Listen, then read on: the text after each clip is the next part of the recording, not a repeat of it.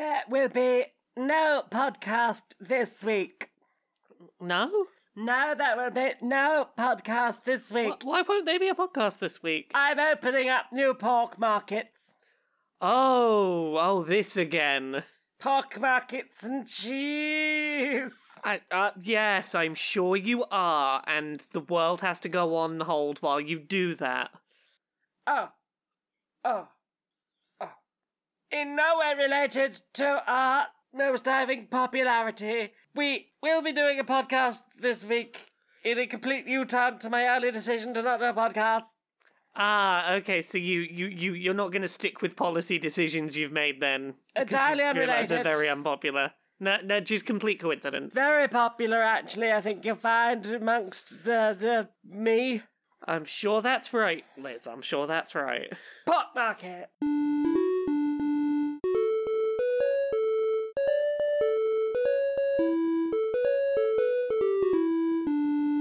Greetings, strangers, queer and pleasant. I'm not Laura Kate Magnet Dale. And I'm not Jane Eyre Magnet. It's the 12-inch remix of that sentence. And I'm not Jane Eyre Magnet Dale. And welcome to another episode of Queer and Pleasant Strangers. It's that podcast where two queer trans women have a bit of a catch-up about our weeks and the media we've been consuming and such. Just That's have a little, and me. Have a little chit-chat and do silly voices and make each other giggle a bit. Yeah, we've had some big gaming news this week. What big gaming news have we had? They've stolen Mario's butt. They have so stolen put it Mario's in your butt. book. Yeah, Mario's. We saw the first. But by the time that this goes up, like to the general public, the first trailer for the Illumination Mario movie will be out. But right now, all we've seen is a poster, and Mario's got no ass. No and ass. as the author of Things I Learned from Mario's Butt, the world's preeminent book of video game character butt reviews. Oh, I have opinions about Mario's butt being removed. Oh, the shame. This is non-canon. Because didn't he have quite a little round bum in Odyssey? I mean, he's usually had quite the plump posterior. Like, the short version of his history, like, even when, like, we're talking about the original pixel-based Like games, Jumpman. yeah, he has an ass. And, like, when you're doing character design that has so few pixels, it's a deliberate choice to give a character like that an ass. Like, ground pounding requires an ass. To do all the kind of jumping that he's got to do, he's got to have glutes, but, like, he's a little bit lackadaisical because he's, big prominent protagonist that everyone knows. A little bit of flab there, that just helps with the ground pound, not completely, like, shattering his tailbone. He needs to have a big ass. It's part of the canon. Give him back his ass. Give him back those thick cheeks. Give him back his thick cheeks. They took away Wario's ass recently. What? Yeah, Wario's got a diminishing ass. What? Right. What? Give Wario back the big ass. What is it with these aging men and their diminishing asses? Let these men have an ass. Read Things I Learned from Mario's Butt. Anyway, what have you been playing this week? Not a lot, I'll be honest. I played a good chunk of Dome Keeper. Yeah. You know this game? This is the one that you were playing with the dome and the sort of line pointing out of it in various directions. It's a laser. And then it was a platformer at points, it seemed. Okay, so you crash land on this planet, it seems, or are drop podded down onto this planet, and you have a little dome, and you move quite slowly, and you are sort of poked into the ground, so you can start doing some drilling. And basically the sort of standard base version of the game is you have to go down and look for equipment to make you easier to defend, and also make your character move faster and drill faster.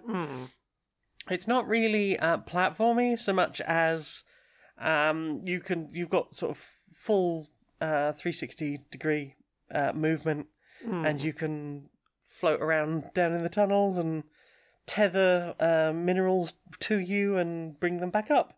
And occasionally you will find little artifacts, and some of those artifacts will be give you an option to get one of two things, or just mince the artifact for resources. And you might get things like a lift that'll help you automatically bring resources from down below. You might get things that sort of, like, there's a condenser that automatically produces water. And periodically you're just having your dome attacked by the alien creatures that live on this planet. So it's part sort of base defense on the surface and part go on bigger and bigger excursions, gaining more abilities so you can excursion further Yeah, to do better base defense. indeed. And eventually you get the big artifact at the end of it, which you need to power, usually 2 or 3 like sort of nodes. And once you power those nodes, it will unlock this other thing. Big door opens. There's a random artifact behind it. You bring it up to the base. You have one big wave at the end, which you can try and survive. But even if you don't look like you're about to survive, the relic will basically go off and protect you, saving you from other things. Okay. It's fine. Yeah. I saw a lot of people like going, "Oh, it's a really good game. It's really exciting," and I was like, "Cool, I'll give it a look." And enjoyed my first couple of games. The main thing that like caught my attention from the other side of the room is when you're up at the surface level, looking at the dome. The aesthetic kind of reminded me of Into the Breach. Yeah, kind of. With its sort of pixel art style and color palette, but like, yeah, there was nothing mechanically watching that was jumping out at me as like, this is particularly catching my attention. Like there is definitely a nugget of something there that's really interesting. Yeah. Like, I'm enjoying defending the base. I'm enjoying the exploration, and as you unlock more stuff, you can get things like a more maze-like underground. So, like, you might not be able to do. It might not be as big a sort of teardrop-shaped space that you're drilling through. It might be a bit more tunnely and weird. Okay. You might find like hard rock that you just can't dig through, so you have to sort of go around and find other ends, and there might be dead ends, and that's sort of more interesting, but I don't know, it just... The only thing that lets you do like an unlimited play thing is this basic mission type where you're doing a score attack. You can send resources back to your home planet, and that might be you send bits of iron, which is scary because you use iron for just about everything, but that will get you more prestige per round of enemies you fought. Or you might have send water back, which again will add more prestige and do other stuff as well. But that's something you usually need for like a sub feature of upgrades. But the prestige mode is played on brutal difficulty with no difficulty selector. You just have to do it at this setting. It's like, I would like to experience that side of things, but I'm not good enough to play it on brutal. There's no option to just go normal play, but like don't have an end point. Let me go as far as I can. Not really, no. Which Which is a shame, because there's things I would like to see. It's like, yeah, but we've tied it to achievements now, so you can't have that. I don't know why they couldn't just go, no, you turn off achievement for that bit. It seems like the dev is talking about adding some extra features further down the line. Yeah. Like, it seems like there is possibility of like a roadmap, and that they're not entirely done with this, but it doesn't... It's a great idea. It doesn't quite feel like there's quite enough there. It's a good idea that won't let you play it the way you want to play it. Yeah, I think that's sort of the problem. Like, I can play it well enough to... because in relic mode, all you have to do is get to the relic. Yeah. And if you know how, like, once you understand how all of the power-ups work... Yeah. Which, will take, 3 or 4 games maybe... You can just start to rush that if you want to, especially on smaller maps. But that's not necessarily fun. If anything, that makes the harder version of the game feel less. Yeah. The more normal version of the game where you are actually doing like strip mining and stuff feel less worth it. Yeah. It just doesn't feel like there's quite enough substance to this, but there is definitely a nugget of a good game, and I certainly enjoyed my first 5 or 6 run-throughs. I've unlocked everything I think I can from normal play so far. I don't know what I would need to do. There still seems to be extra characters and an extra item to unlock, but I haven't worked out how to do that. I guess maybe through prestige, which I don't really do very well at the moment. And I don't have really the time to go practicing something that just wants to be difficult for the sake of it and won't let me have a difficulty setting. What about you? What have you played? I've not played a huge amount this week. I did finish playing through Return to Monkey Island, which we talked about in some depth last week. Oh, yes. I think that as a point-and-click adventure game, it is very well written, very amusing, very well paced. Casual mode, very much enjoy the puzzles, definitely avoids a lot of moon logic stuff. I do want to play through this again on the harder puzzle difficulty.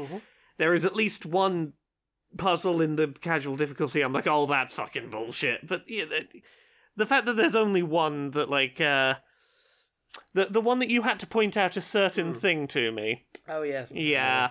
But, like, generally, I think it's a very well-made point-and-click adventure game that I don't think sticks the landing on clearly delivering the narrative payoff it seems to be trying to. I feel like its ending is really muddled, and I think that's not helped by, like, very mild spoilers. There are multiple endings this game can have, and that's not very well signposted. And if you accidentally commit to some endings, you will have a more satisfying or less satisfying time than others. Yes, you seemed really, really disheartened by the ending you got initially. And you came downstairs and we were like, we need to have a talk about the Return to Monkey Island. And I was like, oh, okay. And I mean, look, and you seemed genuinely distressed by it. Having seen other endings, I feel like there are other endings that are more satisfying and endings I can pick that I can go, yeah, you sort of do a thing here. My general feeling, like, sat a day or two with the ending is I feel like it really leans hard on the fact that there is a running joke that Guybrush is really bad at telling endings to stories, and that is leaned on to not deliver a necessarily satisfying ending to the narrative that is promised in some ways. I feel like there is a deliberate, anyway, we're not going to bother with that because Guybrush is bad at endings. I feel like that's part of it, and that annoys me. It feels like when, what was the game? Far Cry Blood Dragon, like, tried to make a joke out of annoying tutorials while inherently having an annoying tutorial. And I feel like a little bit Return to Monkey Island tries to do this by making a joke out of kind of doing a bit of a rug pull with its ending. But I'm like, pointing out that you're doing it doesn't necessarily make it better. And, like, I feel like there were a bunch of really good like, it doesn't have to give, like, the thing it doesn't touch on, I understand that. But I feel like there were some really good narrative threads to that alternate ending it does seem to be trying to talk about that would have been much more natural ways to tell the story it seems to be trying to tell. It feels like a really jarring and, like, not well. It's a very jarring way to do the thing it's trying to do that I think could have been done in better ways. And it's not enough for me to not enjoy the game, but the ending is the major caveat I have, and I feel, I can get an ending of that game that makes more sense and feels better, but I feel like they really fumbled having a clear vision for how to end that plot. I don't know if you agree or not, or to what degree, but I think the problem is that I got the ending that, from the sounds of it, was most satisfying. Yep. And I got that first time because of the way I was playing. Even if I had gotten that ending the first time I'd done so, I think I still would have largely felt the same, because I feel like the very sudden jarring thing they do just before that has zero context is just a very, like, I feel like there are far less jarring ways you could. It just feels like such an odd choice to me. But I very much enjoyed the game still. I had a very good time with it. I just feel kind of, and I kind of want to play it with the wordier version with more of the script left in, because I'm really curious if there is additional script work that might make that feel less out of the blue. Yeah. Because in the cut of the dialogue that is there, it just feels too jarring to me. Otherwise, very enjoyable game. I really liked it. I had a very good time. Stand by it. I had a very good time with all but maybe 5 minutes of it. And there are I could be far more critical. I've been far more critical of other games. It was a very enjoyable game with one weird caveat. What about you? Have you played anything else this week? I've been playing a mobile game.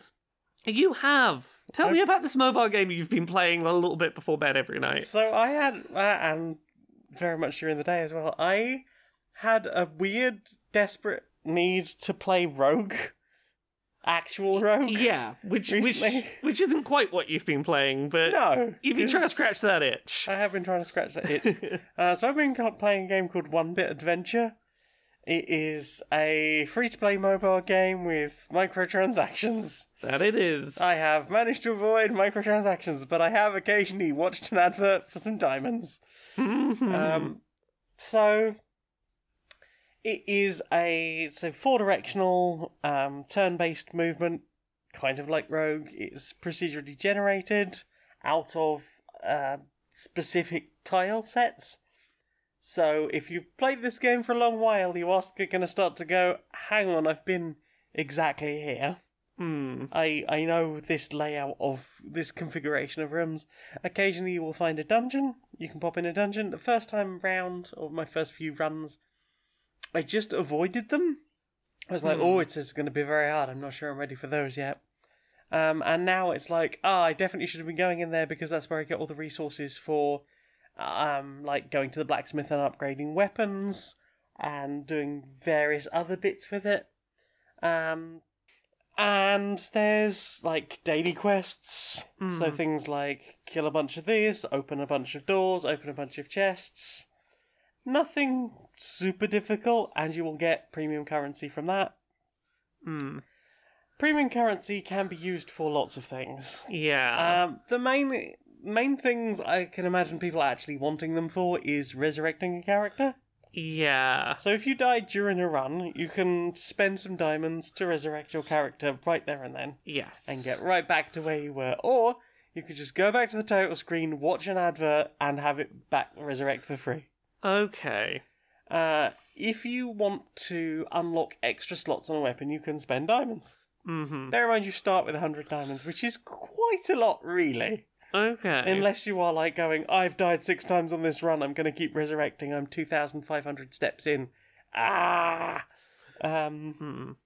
Like, then it's going to get expensive in diamonds. Yeah.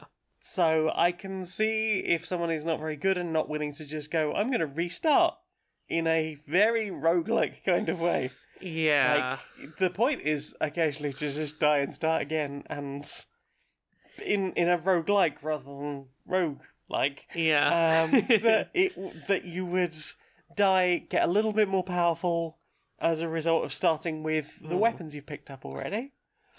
How much has it had that sort of arcade game powered by quarters feel of your progress is being hampered if you're not spending? Not all. No? It has. It's more than anything, it's felt like most of my deaths have been because I wasn't paying quite enough attention to my health. Yeah. Which with the ADHD is entirely possible. But like, because as long as I'm only dying once or twice in a run, I can go, I've got enough diamonds to just resurrect a couple of times a day because I've done the dailies, or I've been through some like later dungeons. Yeah. Some of the later dungeons will just have diamonds in chests, so you can just pick them up.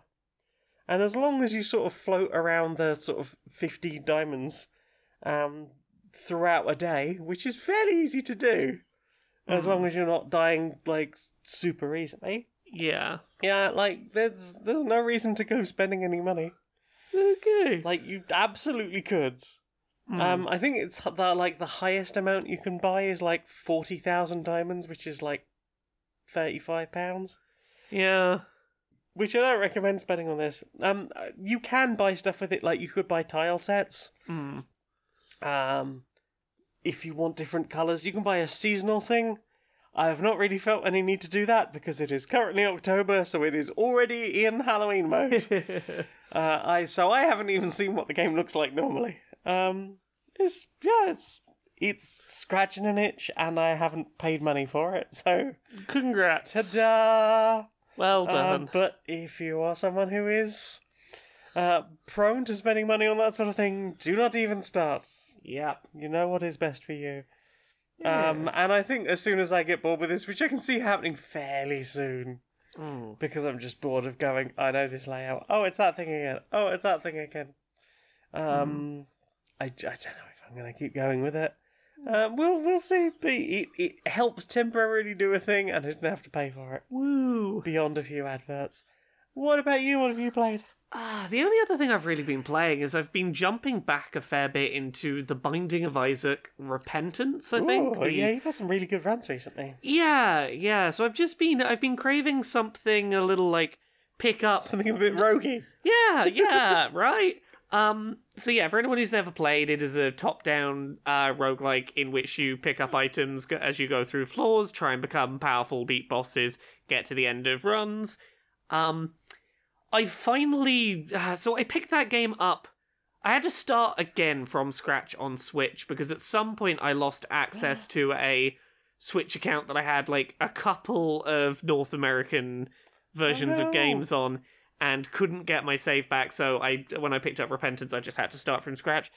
And I finally put enough time in to get through all, like, the base content again, and finally start seeing some of the Repentance-specific stuff that I'd been excited to check out, like, a year ago when I picked that game up. Yeah. So I've started finding a bunch of, like, new types of floors that I hadn't seen before. Yeah, you've got, like, sewer holes to drop down into with Yeah, second so, and third like, floor. the stuff I've been playing around with, for anyone that's familiar with the game, at the end of the first floor, after I beat the first boss, there will be a locked door in the boss room that will need a key, and if you've got a key for that, you can drop down into some sewers. And then a couple of floors later, there'll be a boss room with a door you've got to use explosives to get through, and that if you go through that, you'll get into a sort of fiery, smoky, burning ash area. And there's unique bosses down through there, and those have been fun to fight. There have been some really neat challenges to come across. I stopped doing the thing that has been the only thing I did for ages, which was just playing on greed mode over and over, and I've been playing it on hard and, like, trying to do proper progression, because I've got, like, this sort of mosaic thing on my character select screen that's seems to be implying beat the boss of this route X number of times to fill in these spaces and defeat the boss of this route this many times, and that'll fill in a picture, and that'll probably unlock some shit. Okay. So I've been having fun. I've had some really good, fun, overpowered builds recently. I had one of my favourite combos that I don't get it very often, but it's fucking great when I get it, which is I think it's the Pyromaniac, that means that explosions cause you to regain health. And I paired that with the Ipecac, which causes your tears, or in my case, because I like playing as Azazel, my sort of laser barrage, to explode on contact with things. And the laser's got really short range anyway. So I would just run up and very close range blow stuff up with my laser, causing an explosion, which would hit me because I was so close, and I would regain health. And it was impossible for me to not gain health, because, like, oh, I'm low on health, I'll just run at a wall and laser the wall and gain all my health back. And then I paired that with, like, laser arcing that came off of my shots, and all sorts of fun stuff. Oh, I love that game. It's so satisfying when you get one of those builds where everything will just absolutely melt in one shot. I recently discovered that the short-range Mega Tears is great to get with Azazel's small laser, because the short range sets it to a specific short range, which is about the range that your laser is anyway, so the penalty of picking up the short-range Mega Tears basically doesn't exist, but you still get the massive damage boost. So short-range Mega Tears at the start of a run with Azazel, literally one-hit killing bosses from the start of the game. It's fucking great. Hell yeah. I like The Binding of Isaac. There's so much video game in that video game.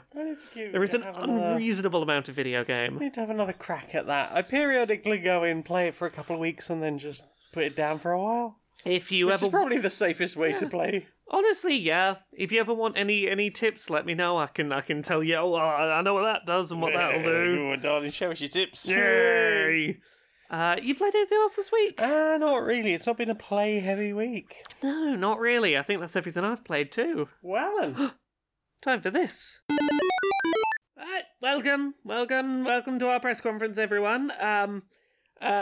We here at the Cartoon Sexuality Board are very aware that many of you have questions following the announcement that Velma from Scooby-Doo, much to long-term suspicion, is a lesbian. So we here, again, at the Cartoon Sexuality Board, would like to announce more characters as canonically queer that you probably already kind of assumed. Bert and Ernie. They're not just roommates. We're confirming it here and now. They do smooches. They like each other very much. Squidward from SpongeBob SquarePants. No heterosexual man has ever played the clarinet that classily. Squidward is gay. Timon and Pumbaa. They weren't just two coincidental animals raising a child together. They were husbands. This was adoption for them. This was the only way they were going to have a child. Mike and Sully from Monsters, Inc. They may scare children. They don't scare each other. They smooch each other. And lastly, the clock and the candlestick from Beauty and the Beast. When you're made of wood, you can get up to all sorts of things. Starting a fire? They were very careful not to. They used protection. This has been a press conference from the Cartoon Sexuality Board. Look forward to finding out which cartoon characters you all sort of assumed were gay are canonically gay. Probably next week we'll have some more. Excuse me. Excuse me, I need to know. What is in your pants? I'm a unicorn. I don't wear pants. I still need to know. Look, there was an alien revealed for a library somewhere, and it was genderless, and I'm freaking the fuck out, and I need to confirm. What genitals do you have? Magical. I need one or the other. There's only two choices. What ones do you have? I don't have any. They wasn't illustrated that way. Oh, fine. You. Yes, hello. You, what genitals? What's a genital? There's two of them. You've got to have one. I need to know. I need to understand. Are the transes the reason? Why? In my pants, you said? Yes. I got these nuts. I mean, that almost answers my question. You have nuts. Okay. Yes, hazelnuts. Just why will none of the fantasy creatures have genitals that I can know about? Fine, one more try. You. Hello. What genitals do you have? I must know. I have tea and crumpets. What? Would you care for some tea and crumpets? No, I wouldn't. I need to know what genitals you have to know whether the transes have transed more fictional creatures. Well, there's that fellow over there with the bowler hat and the umbrella. That's a gentleman. No, I need fantasy creature genitals are apparently important to me. Why won't they tell me what genitals the alien has? Mr. Ben, I think this one wants to know about you, the gentleman. No. I just want to know what the alien's got in its trousers. Well, I am a 500,000-year-old space-traveling, story-reading alien. And your genitals are? I don't have any. I don't need them. Why won't the transes let them have genitals? I am weirdly obsessed about this. Maybe you should read a nice book. What a weirdo.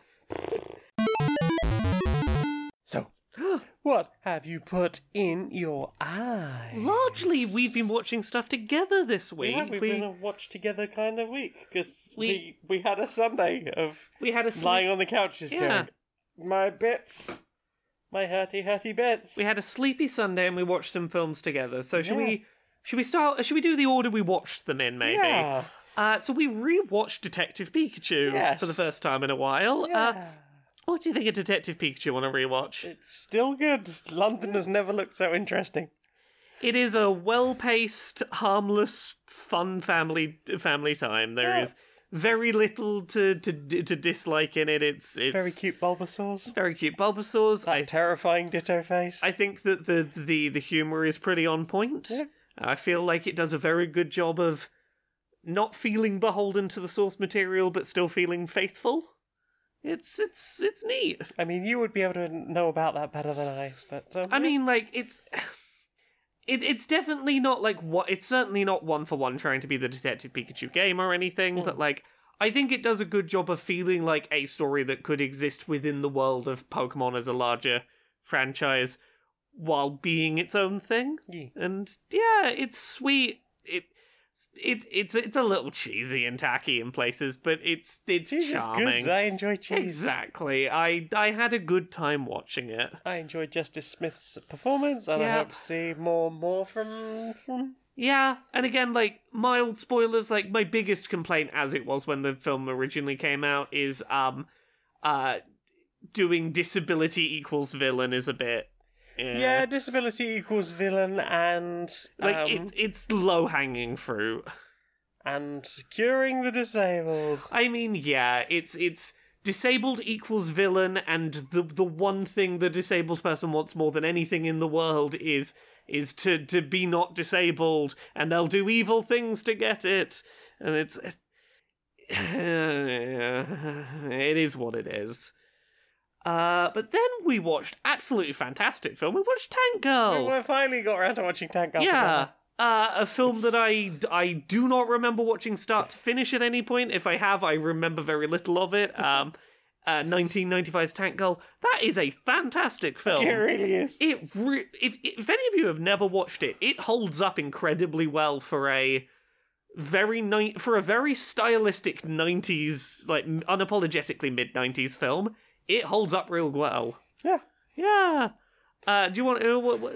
How would you describe this film? It is a Mad Max, but more over the top. Yeah. It feels Post-apocalyptic world. There's no water. What little water there is controlled by a horrible utility company called the Water and Power, and run by Malcolm McDowell, who is just the most amazing villain. It feels tonally, if we're looking at like modern contemporaries, sort of a midpoint between something like Mad Max and like the Na Na Na music video. It's Mad Max if it had more of that like silly, over the top, dramatic comic cool book outfits. Yeah. It is unapologetically comic bookish, but it incorporates its sort of comic book nature very well for a live action film. In that it uses rare animated, like brief animated segments, but usually like comic book illustrated segments to paint a picture of scenes that would be hard to paint With that budget. Yeah, with that budget in live action. Yeah. But it uses enough of them and in quick enough succession that it feels like a deliberate stylistic choice rather than being an obvious way to get around budgetary constraints. And I feel like the acting in the live action segments is over the top enough that it keeps that energy between the sort of comic book cartoon visual moments. I think Laurie Petty is an amazing tank girl. Naomi Watts is an interesting jet girl. Yeah. Watching Maybe it, not as over the top as the one in the comic books, but still. watching it with you, I very much agree that like I feel like Margot Robbie, if there was to be a modern tank girl, I think could do the trick.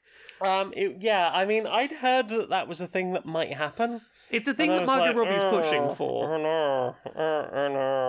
And then we watched Birds of Prey together, and I was like, you know what? I think she could actually pull it off. Yeah, there was a moment of singing in this where Laurie Petty hits a note, and I'm like, oh, you sounded so Margot Robbie there.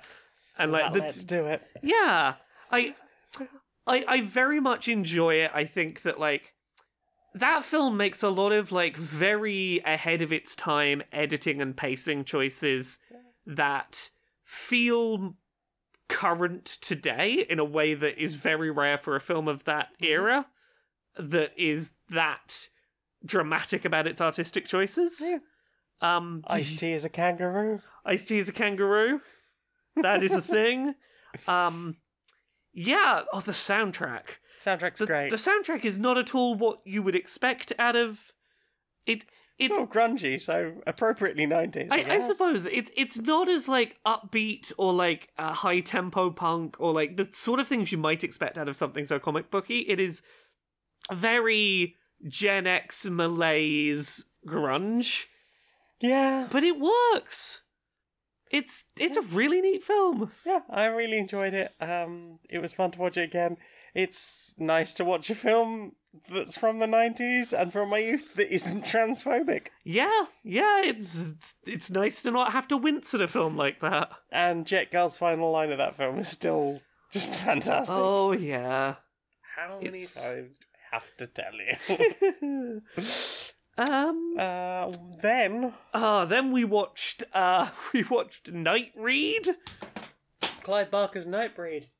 Yeah, Nightbreed. I don't know how to explain what I saw there. It's definitely about monsters. It's definitely about monsters. It's definitely about monsters, and definitely not about being a gay man in America in the 80s. Yeah, definitely not. There is a man, and he's having nightmares about a place called Midian that's full of monsters. Yes. But it's not like scary monsters, they're just unusual creatures that live underground in a place of their own, and it's called Midian. And he goes to his therapist, and his therapist is a serial killer who is dosing him up with hallucinogenics. And telling him it's antipsychotics. Telling him it's lithium, and then going around and killing people, and then when he's finished killing people, convincing Boone that he did it. Yeah. Which is a whole thing, and then it becomes a film of I've died, but I've been brought back to life as a monster in the monster community. And also there's a prophecy about me. There's also a prophecy, but we keep that quiet until like the last 5 seconds of the fucking film. And then the cops want to just come and destroy all of the people living underground. Yeah. And it turns out that the first Midian Pride was a protest because that shit gets pretty wild at the end there. I'm gonna be honest, a lot of things happened in that film, and then the film was over, and then I just kind of was like, that happened. Sure, watch that film now. I still don't know how to emotionally process. I think what you said directly after watching it was, well, that certainly was a sequence of events I just watched. Yeah, I don't know how to look, it's been a few days, I still don't know how to process the series of events that did occur.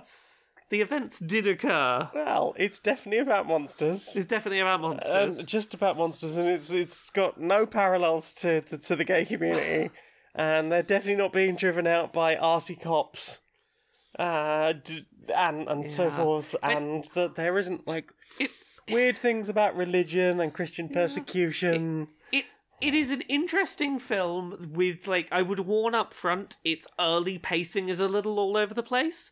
Do you know when this film was released? 87, I think. Yeah, it's got a very 80s initial pacing to it that can feel a little slow and a little slow to establish what it's going for in a way that, like, hasn't aged terribly well. Yeah, you do have, like, a little bit at the beginning of... It's trying to do setting the level of slice of life mediocrity at the beginning. But it's... And it just is kind of a bit weird. It's just kind of sitting around not doing anything and then dumping some exposition and then sitting around not really doing anything and then dump some exposition. Yeah, so we have... Boone has his nightmare about Midian. His girlfriend, Laurie, I think it is, maybe wakes him up, and they... he talks about that he's going to go and see her at the club later... Or she suggests meeting at the club later. It turns out that she's a singer at a club. He doesn't turn up there. He goes to see his therapist, who miraculously calls at a time when his girlfriend's like, hey, you should speak to your therapist about these fucking nightmares, you know? And then we get a scene where he goes to his therapist, and his therapist decides to show him all these crime scene photographs of horribly murdered people. Yeah. And just being like, yep, you murdered 15 people. You're a sick fuck. And I didn't tell the police where to find you. But, I'm doing some favours for you here, Boone. Now, you better tell me how to get to Midian. And the ultimate thing is, he's been a therapist for supposedly dangerous people for a long time. Eventually, it just sort of did something to his brain, and he was like, we need eugenics. We need a lot of eugenics, and people with mental health problems keep talking about this place called Midian.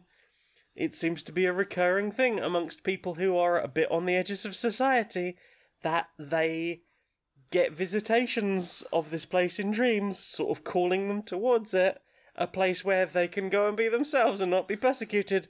Well, I need to wipe that out, because that's filth begetting filth begetting filth, and I must destroy them all, and that's why I'm a serial killer. That sure is a series of events that occurs. Yeah, it's an odd concept.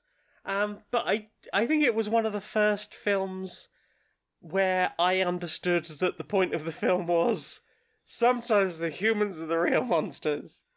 And I realise obviously that is just a massive trope, but I think that was the first piece of media I experienced where that was openly the case. It definitely feels like a piece of media that would have had a different, I would have had a different response to if I had seen it a few decades ago compared to seeing it today.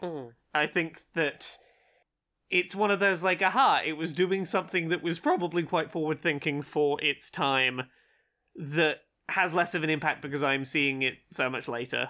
Yeah, Which maybe. is, sometimes that's how things are. Maybe. I mean, I don't think it helps that I don't think the version we watched was the director's cut, which he has been trying to get released. I don't know if it's actually come out or not yet. It keeps being talked about as being hey, there is a lot of footage that was cut out of that film, and it fucks with the pacing a little bit, so trying to get that done. And I think there was talk about a Blu-ray. I don't know if that happened or not.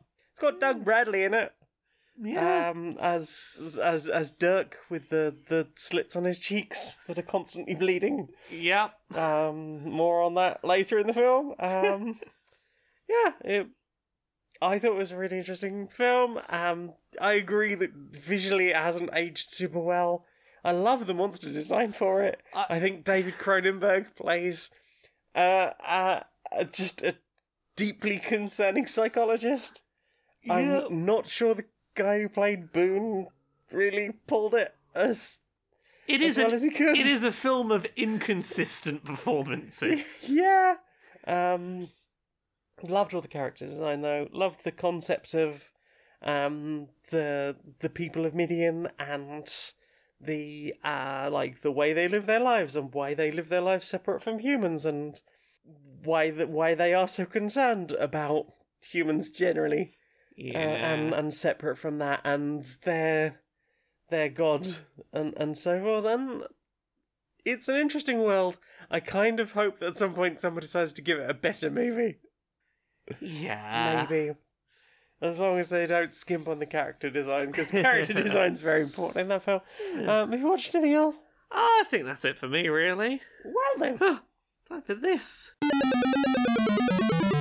Laura, we've got a new sponsor. Who's our new sponsor? Well, do you have a box that is currently spilling out full of cables? Yep, the box where, every cable that I don't need right now but might need someday kind of lives in there. Yeah, and, I considered maybe paring it down a little bit, but then I read recently on Twitter that someone had decided to get rid of their box full of cables and within a week needed a cable and now been completely unable to find one of those particular types of cables. Right, look, you think I never use these, I'm never going to need these, until that one day that it's 11 p.m. at 11 in the evening and you're digging through it desperately going, I just need a mini HDMI to HDMI, not a micro HDMI to HDMI, those you can go buy, I need a mini, the sort of out-of-date one that they don't really sell anymore unless you want to wait weeks for it to arrive from China. Maybe there's one in the box, I hope. I'm gonna dig, I don't know. I need coax. Yeah, I need an adapter to go from DisplayPort to HDMI. I need a PS2 to USB adapter. Yeah, I need like that half of the old Xbox USB cables that sometimes came apart in the middle and had that weird sort of L-shaped like circular connector. And like, I have half of it, but I need another half. I need a GameCube multi-tap. Right. If only there were a better way than having an ill-inventoried box of chaos. This week's sponsor is The Cable. The Cable? One multi-ended cable that has ends for every single outdated standard of device connector you could possibly need, produced prior to today. Okay, so it's got one of every end on it. One of every end, in every voltage. Okay, that's good. That's good. And it comes in this convenient box. Oh, nice. It is slightly overflowing out the box. It is, yeah. You know how it is when you get a new item and you like take it out to have a look at it, and then you try and put it back in the box and it doesn't quite go back in there. I mean, I feel like it's going to take up about as much space as the current box of chaos we have. Weirdly, it seems to take up slightly more. Yeah, look, there were a few cable types that we somehow didn't have in the chaos box before. We've almost certainly got them now. And yeah, we definitely have them now. The problem now is going to be, where on this is the end I need? Well, this here is definitely a SCART end, and this appears to be a serial connector. Oh God, we barely got this thing out the box. It's already tangled beyond all recognition. Oh, yeah. Oh, no. Yep. But now, instead of needing to search for that one obscure cable, we definitely have it amongst this, somewhere within this weird pom-pom of cable ends. And a very twisty middle bit that seems to be constricting even further. Oh God, it's got me! The cable's Oh no! I'm Jane, you're going to be part of the cable! Oh no! Jane is not meant to be needed on the cable! Inside the boardroom of Supremacy Software. Hi. So, we're getting some flack again. Again? I know. It seems like we can't go a week without getting something. Someone complaining about something we've done. Okay, well, can we set the fans on them? Because I'm tired of this. Well, this time it is the fans that are angry at us, and I don't. Look, well, maybe we can do it. We've just got to work out the messaging. So here's the thing. Right.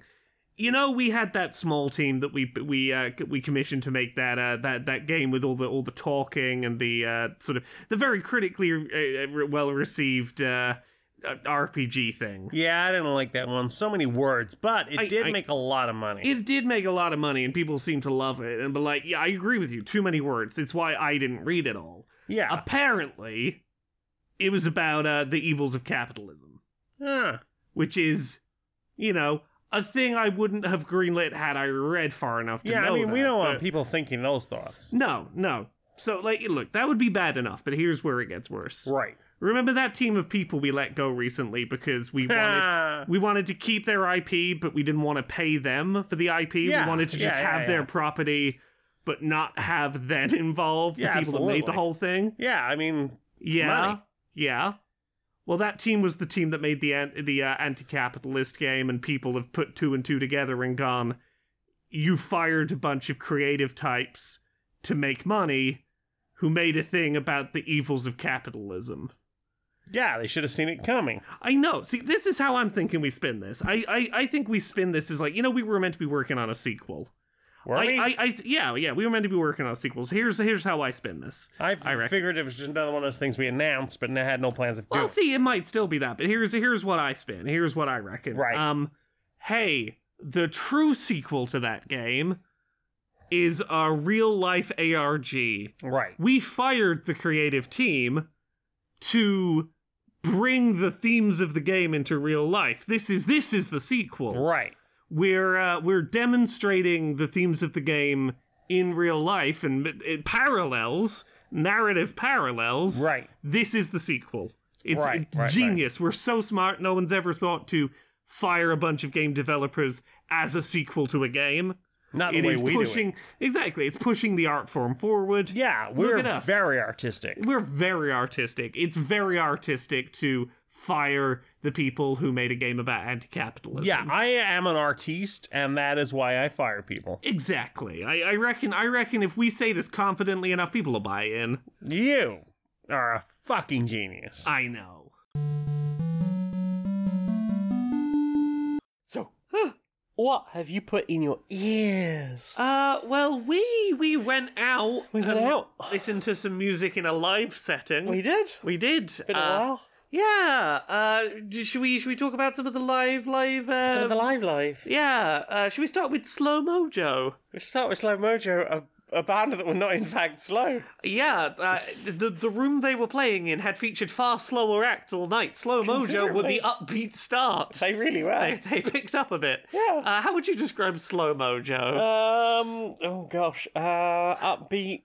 No, I can't. Not quite ska.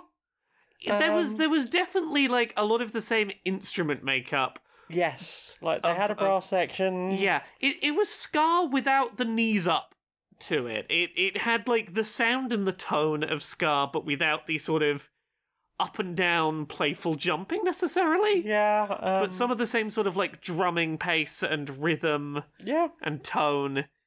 It was. It felt like ska on a day where it didn't quite have 110% enthusiasm. Yeah, I mean, it perhaps wasn't as pacey, and I kind of missed that.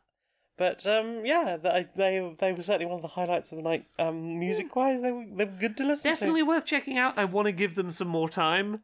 There was a little bit of me throughout that was just like, you're so close, just a little, just a little bit, pick it up. If you picked it up a little bit, I'd be really digging this. Yeah. And then there was John Bongley. Yeah, we've talked about John Bongley on the show before. And another excellent selection of.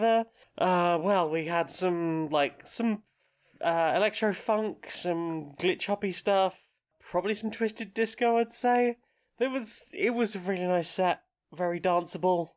By that time, a few people had filtered out to go to other rooms, so we got a slightly cooler room to do some dancing in, and that was fun. The opening act of the night that we saw was HK or HK, I guess, aka the Cat Burglar. Yes. Who played that really nice glitch / electro set, which I was having a really good time to. The problem was he'd been on stage about the half an hour before the club even opened or was letting people in. Yes, so we got a very small amount of that set. Yeah, poor guy had been playing to an empty room. It was a very enjoyable set. Yeah. That was unfortunately followed up by a set where the bass was turned up just painfully loud. Oh, it was so loud that I could feel my attenuating earbuds vibrating in my ears. And it was a real And it was shame because like I painful. was digging like the energy and the vibe. It was just. It reminded me of that other night out we went to once where the main room was just shaking with bass. That one. Yes, that one at Scala. Yeah. It had that vibe, and it's clear that they turned the bass up too loud because at one point in the night They blew a speaker. they blew a speaker, which was a whole thing. They were in there, they had some really good music on, and all of a sudden I'm just like, oh, that's not good. They had a really nice remix of what's that Shock One track? Follow Me. If they were in the middle of playing that when the speaker we were like went. really fucking losing it to a nice remix of Follow Me, and then suddenly the speaker blew, and it's like, oh no, I want to be here singing my heart out to Follow Me. I want to be here, but this hurts to listen to, and I imagine that's going to be quite expensive. Yeah. Yeah, that was unfortunate. And you've got one more down on here, which I think was from that night as well. Drew Lynch. Yeah, same room. Later on, they'd obviously managed to rebalance the speakers. I think I know who this is. This is the one that we've seen at a different event. Yeah. And it was a lot of hard techno, very hard drum and bass. Yeah. It was. And it was funny because I was sitting there like, this is really very heavy drum and bass, and somebody just nudged me and went, yeah, me and my friend are always saying it's really hard to find proper drum and bass like this. I'm like, I think of drum and bass as being way more chill than this, but I'm not denying this is really good. Yeah. Drew did another excellent set. It was good to see. So yeah, it was a lovely night. We listened to an awful lot of music from across the speed spectrum. Yeah, it was an evening of chaotic jumping between tempos. It was much aggier than previous events had been, but Yeah, we'll see. we spent most of the night in the most chill room in the entire building. It's like, you know what? We've had 3 hours on a bus to get here.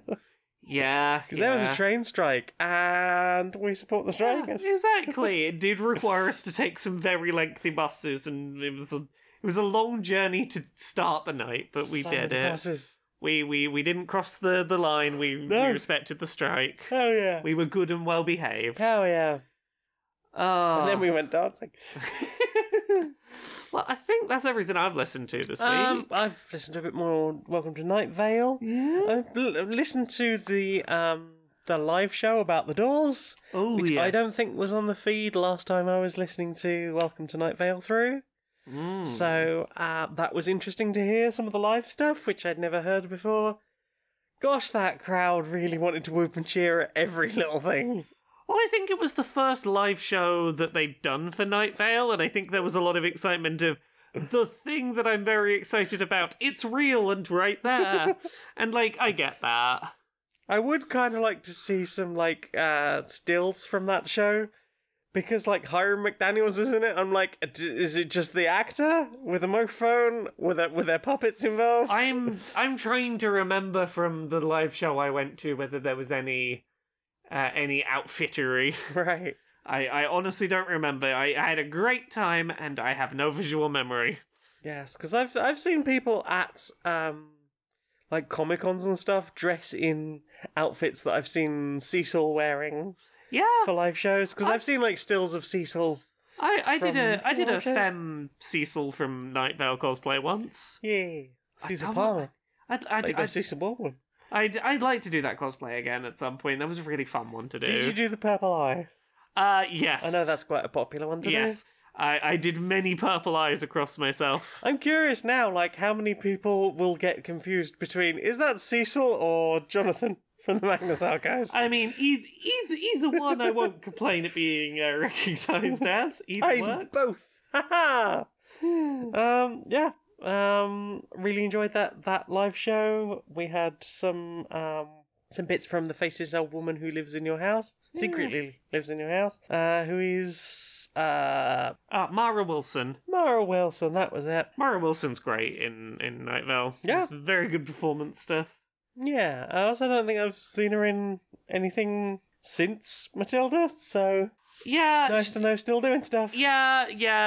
She's talked a lot about exploitation of child actors in the movie industry, and why is one film and out? Yeah, understandable. Yeah, very interesting Twitter follow. Yes, Yeah. I am a Twitter follower, and I am enjoy her feeds and words too. I think that's most of it, really. Yeah. I've been listening to more generative synthesis, but more tutorials on it rather than sets. So, yeah, I think that's pretty much everything. Well then, time for this.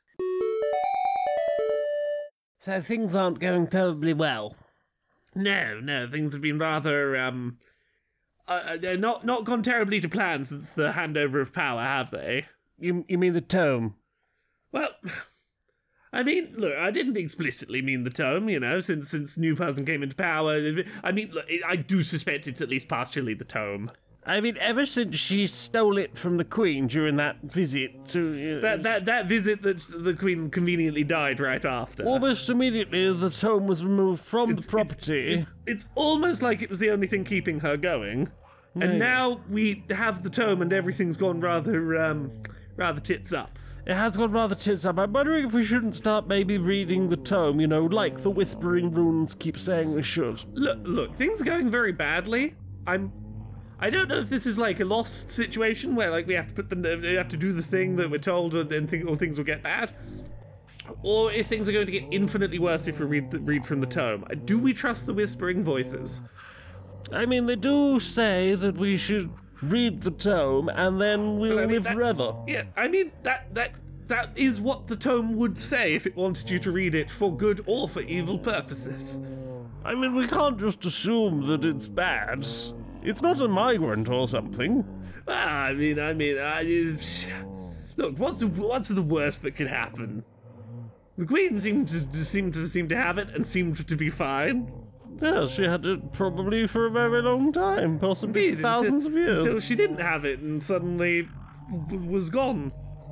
Okay, well, let's get the robes, the candles, the blood sacrifice, and maybe have a little read of this book.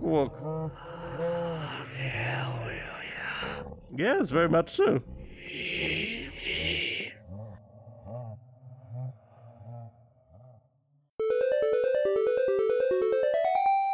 Well, the children have been out trick-or-treating again. Indeed, we should probably make sure we have a look through what they brought in though. Well, before yes, we let them have it, you hear stories, don't you? You hear stories of people bringing home the things. I heard about some children bringing home a CD player. Oh goodness! Yes, a packet of peanut brittle, full CD player. What on earth are they going to do with that? Well, what are they going to do with that? Let's have a look before we let the kids have it. Let's just make sure it's all safe. Okay, we've got 100% real fruit. Oh, this eclair's got an adorable kitten in it. It's in a Mars bar wrapper, but this appears to just be a block of dopamine. Oh, goodness. Oh, this Laffy Taffy has a winning lottery ticket that's 6 months out of date, so we can't even claim it. Oh. Whose is that? This tube of Smarties, upon closer inspection, is just the concept of ennui. Huh. There's little pellets of it. I'm not sure how to feel about that. Yeah. Okay, well, we've got some Maltesers, I think. Park Life. Oh, that's where the park life was.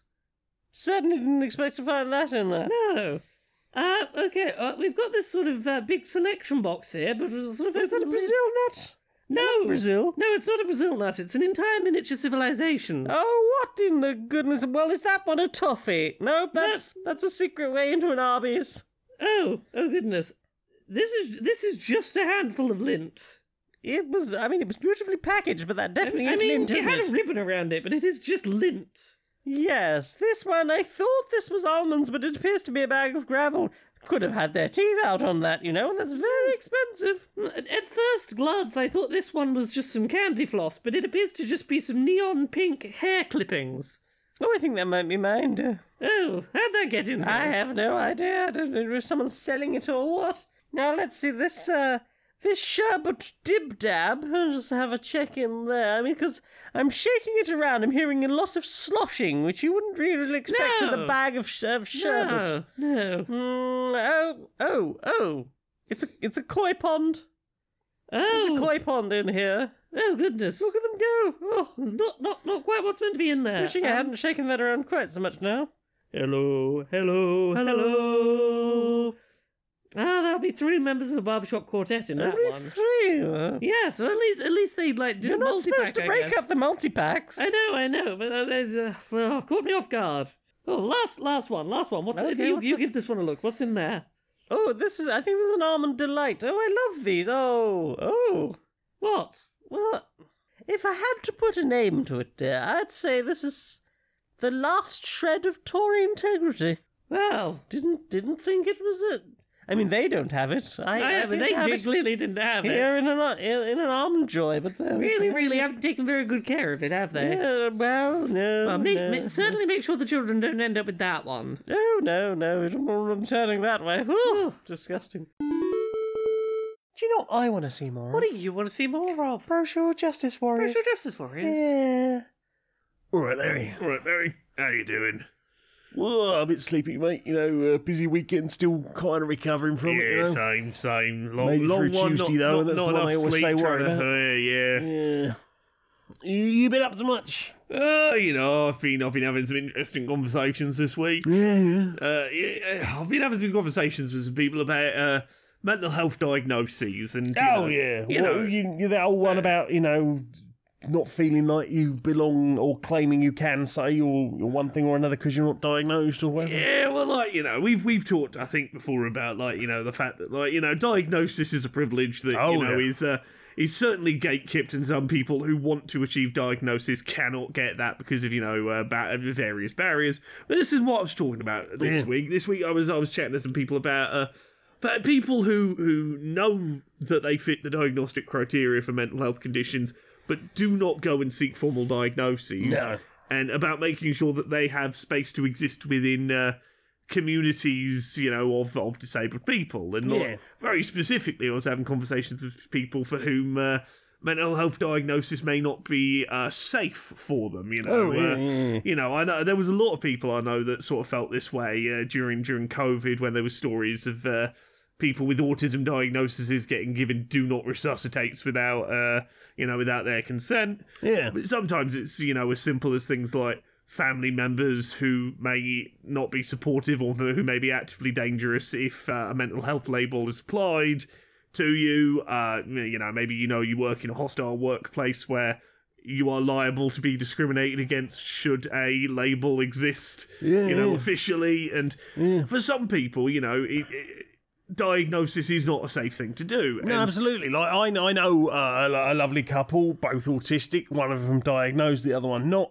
And the reason I've been told why the other one hasn't been diagnosed is that they've basically concerned that in the event of some kind of emergency, that they wouldn't be able to advocate for each other, and that absolutely is necessary. Indeed. And it's the thing that's really important is that, like, if you were a member of one of those, disabled communities, and someone explains to you, I fit the diagnostic criteria, but for my own reasons, I have not pursued, formal diagnosis. It is important to still make space for them within communities of support, understanding, making access to support needs and accommodations available. Yeah, absolutely. I mean, what harm are they doing by making the space more inclusive? Exactly, like gatekeeping who can or cannot get access to support services based on the formal diagnostic status. We've already, we know that negatively impacts intersectional minority groups, but it also impacts people who aren't from safe backgrounds, and it's yet another reason it's really important to reiterate that self ID is valid. Absolutely, mate. Absolutely. Yeah. I mean, it's weird how people get about. I had to get a diagnosis, so I'm more valid than you, and I just think that's a really weird way of looking at things. Indeed. Gatekeeping generally just baffles the hell out of me, mate. Right, yeah. Oh, you fancy a hug? Oh, yeah.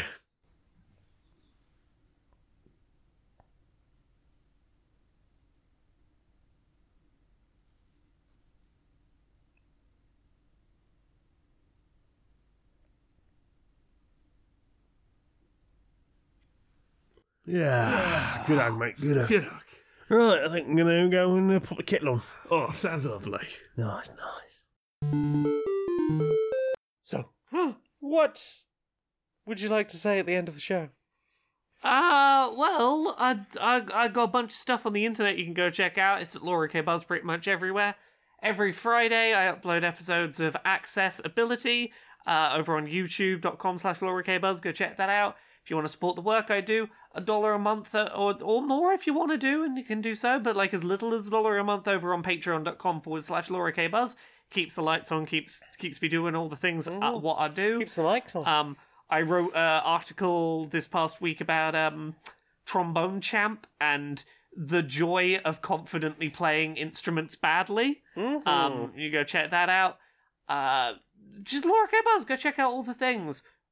We did a book together. Do you want to tell people about that book? It's called Who Hunts the Whale, and it's a silly and serious and satirical look at what it's like to work in the video game industry, and it has some hilarious references, sort of, to things. And maybe it has a very relatable horse. Who can say? It's available from unbound.com/book/whale, and it is about, if you've been listening to this show for a while, it is about the antics of Supremacy Software and everything they get up to, and maybe their uppance will come. Who can say? Maybe not. That, I think, is everything. I can be found at linkter.ee/Janiac, JANEIAC, patreon.com/stonedmonkeyradio. For as little as $1 a month, you can help me justify a 76-hour work week, constant exhaustion, and burnout. help me get back up to 27 Patreons, and then maybe help me hit 30. Go on. And those little dollars do all add up. So thank you very much. Laura, will you sing us out, please, darling? Until next time, be a stranger.